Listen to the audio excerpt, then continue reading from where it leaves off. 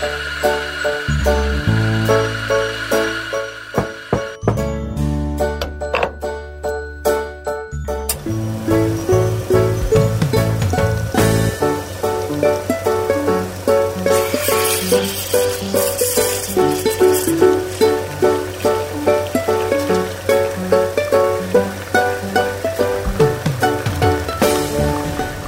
to Teaching Brewed. It's the beginning of the school year, and I've got an itch to change the way I teach things. We all get that inclination. We really do. We always get that gusto at the beginning of the year before, I almost call it teaching malaise sets in, where we kind of go with what we've done before. So on that note, today's topic is about game-based learning, gamification, games. The idea that you can use a game of some nature to change the way you do things. So, the first thing we need to do is kind of make the distinction about what these three things are. They often get used interchangeably, and they're not even close to the same thing. No. And we're actually pulling, the core of this information is coming from a site called elearninginfographics.com, and if you look at our collections on Teaching Brewed, you'll actually see a link to this. So just be aware of that. This is where we're, Yeah, it's got a nice sum up. It makes it pretty simple, because sometimes the lines get blurred between it. They do, huge. So Let's start off old school. Games. Like Monopoly and, Clue and, card games. Those are just games. Games. And the games are it's a winning-losing situation. They're one-off situations very often. You may or may not learn anything from the game. Right. And that is the thing. They may or may not. They can, but it's typically got a fun-based, the core of it is just a fun-based thing. They might not have defined rules. They might not have objectives. There's not going to be a long-term goal to this thing. And how you play the game is the core of it, as opposed to a learning objective or something beyond that. And that's kind of what we all grew up with when we had games days and things like that. It was basically, we didn't necessarily learn anything, but we were able to have fun. Yeah. Now, you might have accidentally learned something when you were doing it. Like back in the old day of the old Final Fantasy games from the Nintendo NES. I learned to read and develop my lexicon that way. That was definitely not the intention of the game. No. But it was the game. Then we've got game-based learning. So that's got an actual learning objective attached to the game. You might not actually lose that game because more of the emphasis is on process. It's more based on the intrinsic reward of the game. They're often usually actually quite hard to build because there's a bit more depth to these things than time-consuming. Time-consuming, yeah. And the content typically will also change depending on what a person does or how a person interacts with the game. So would that be like an example of Breakout Edu, which is really popular right now? That could be an example of that, yeah. And the final one, just to make sure we just don't blur the lines, this one's become the buzzword, when reality is a lot of people aren't using it right. Gamification.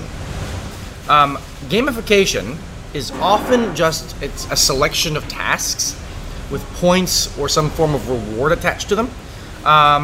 You might not be able to lose this game because the intention isn't a win-lose, it's a motivation. It's a learning objective-driven, intrinsically rewarding game. A lot of primary music teachers actually use gamification in their classroom. They have something called recorder karate. And it's, if you play this song, you get a piece of colored yarn which matches the recorder belt or the karate belts to put on the end of their recorders. That's gamification. The big idea behind gamification is that there's often not one thing to use. It's often not just rocket math. You're using, like you said, pieces of yarn is attached to it.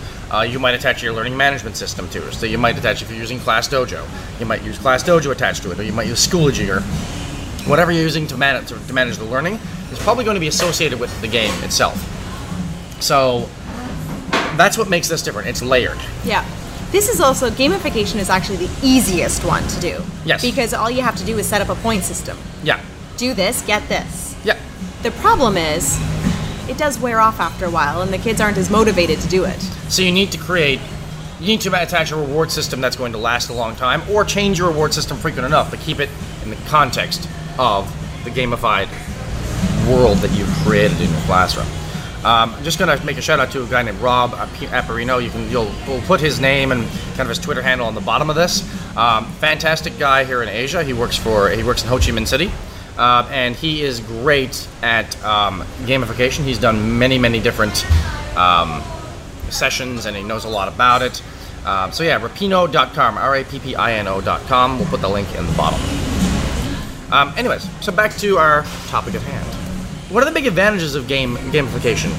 The gamification, you definitely have your kids at first are going to be really motivated. Yeah. And for you, there's a little bit of setup, but you get so much out of it because your kids are motivated to learn, so they're constantly trying to do better, which is awesome. If you go with the game-based learning, there's a lot more setup for you to do, but you know what? They get a lot out of it too, and it ends up being oftentimes something more, it's not direct teaching, so your kids may end up learning things that you didn't intend them to learn. Yeah. And they also have to learn cooperation and team building skills and all of those transdisciplinary stuff. A good example of game-based learning would be Minecraft Edu. Excellent. Gamification, on the other hand, I mean, there's a million different examples of it out there, but it's really the kind of thing that you need to kind of poke your head into people who really specialize in it to figure it out. I mean, because they're working, like, they might use Minecraft Edu as part of it, but then they might also bring in Yarn. They might also bring in the old school candy system. They might bring in team points on desks. In order to get Friday Pizza Day. Or to get an extra recess time. So it's a bit more osmotic in the classroom. And the teacher has to make sure, and this is the big thing with gamification, it's consistent. Oh yeah, no playing favorites on that one. No. And you can't all of a sudden just forget about it for a day or two. Trust me, the kids will remind you if you're engaged. And that's often this gauge of if they're engaged or not. If they're reminding you if you haven't done it, you've gamified in a good way. So there's a guy out there that has taken our Pokemon craze. What level have you gotten to now? I'm level 20. Ooh. They make you get 50,000 experience points as of level 20. And like the 19 to 20, 25,000 experience points. 20 to 21, 50,000, it's tough. See, I got to level 7 and then I had to go back to work. We've got teachers all over the globe who are trying to use this Pokemon craze and apply it to their classroom. Yeah. There's a lot of things that you could be doing with that. One person has redeveloped the math program. Somebody else is looking to see how they can be using it for geography. Yep. You know, looking at stuff around the community. There's an example that I've been kind of playing with in my own head, admittedly. And it's basically to gamify it a bit, or put it in the world of the Pokemon. So this will work better with littler ones. So my grade 3s, for example, you basically make each table group a Pokemon, and you have them you pick one that can evolve a fair bit, and you have it at its most basic one.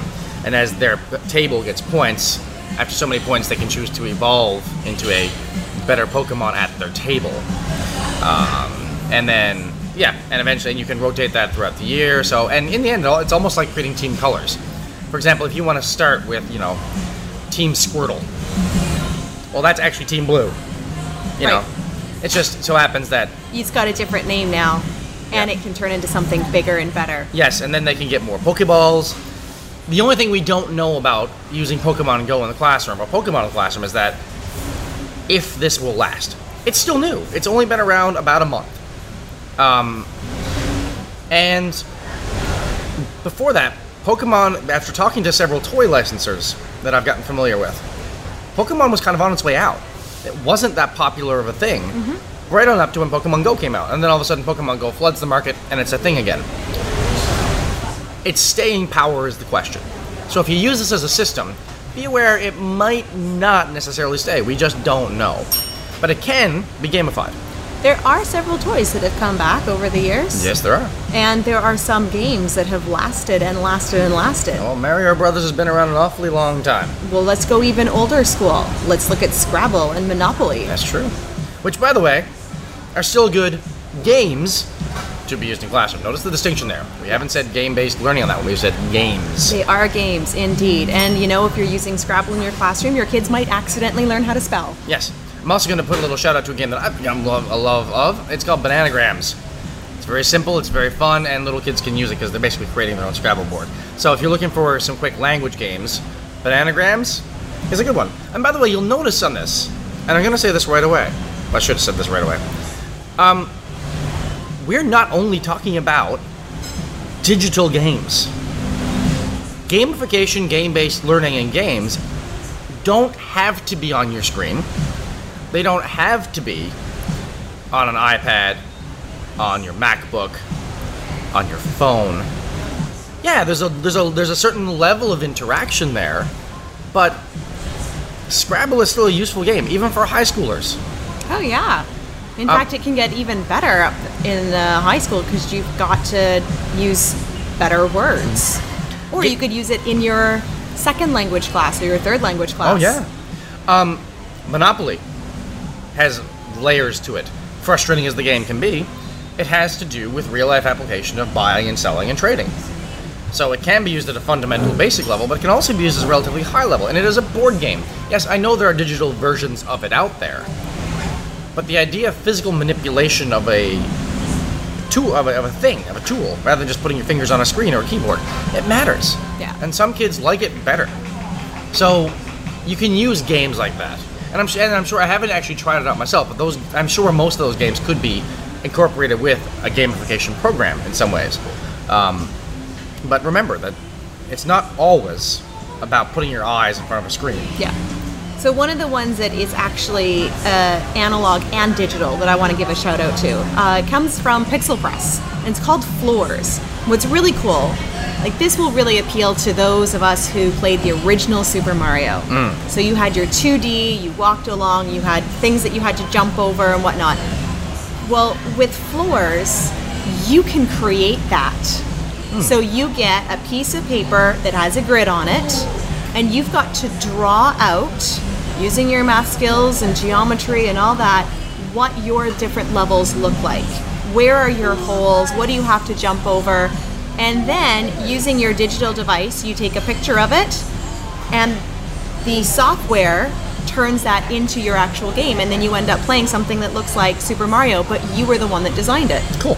And I mean, I think the idea of designing your own world often incorporates various different subject areas simultaneously. That's why I think that's why Minecraft gets one of its big appeals, because you have to do basic maths in it, you have to do basic design, stuff like that. So I think the games that engage more than one subject area, that end up being transdisciplinary, have been the most successful.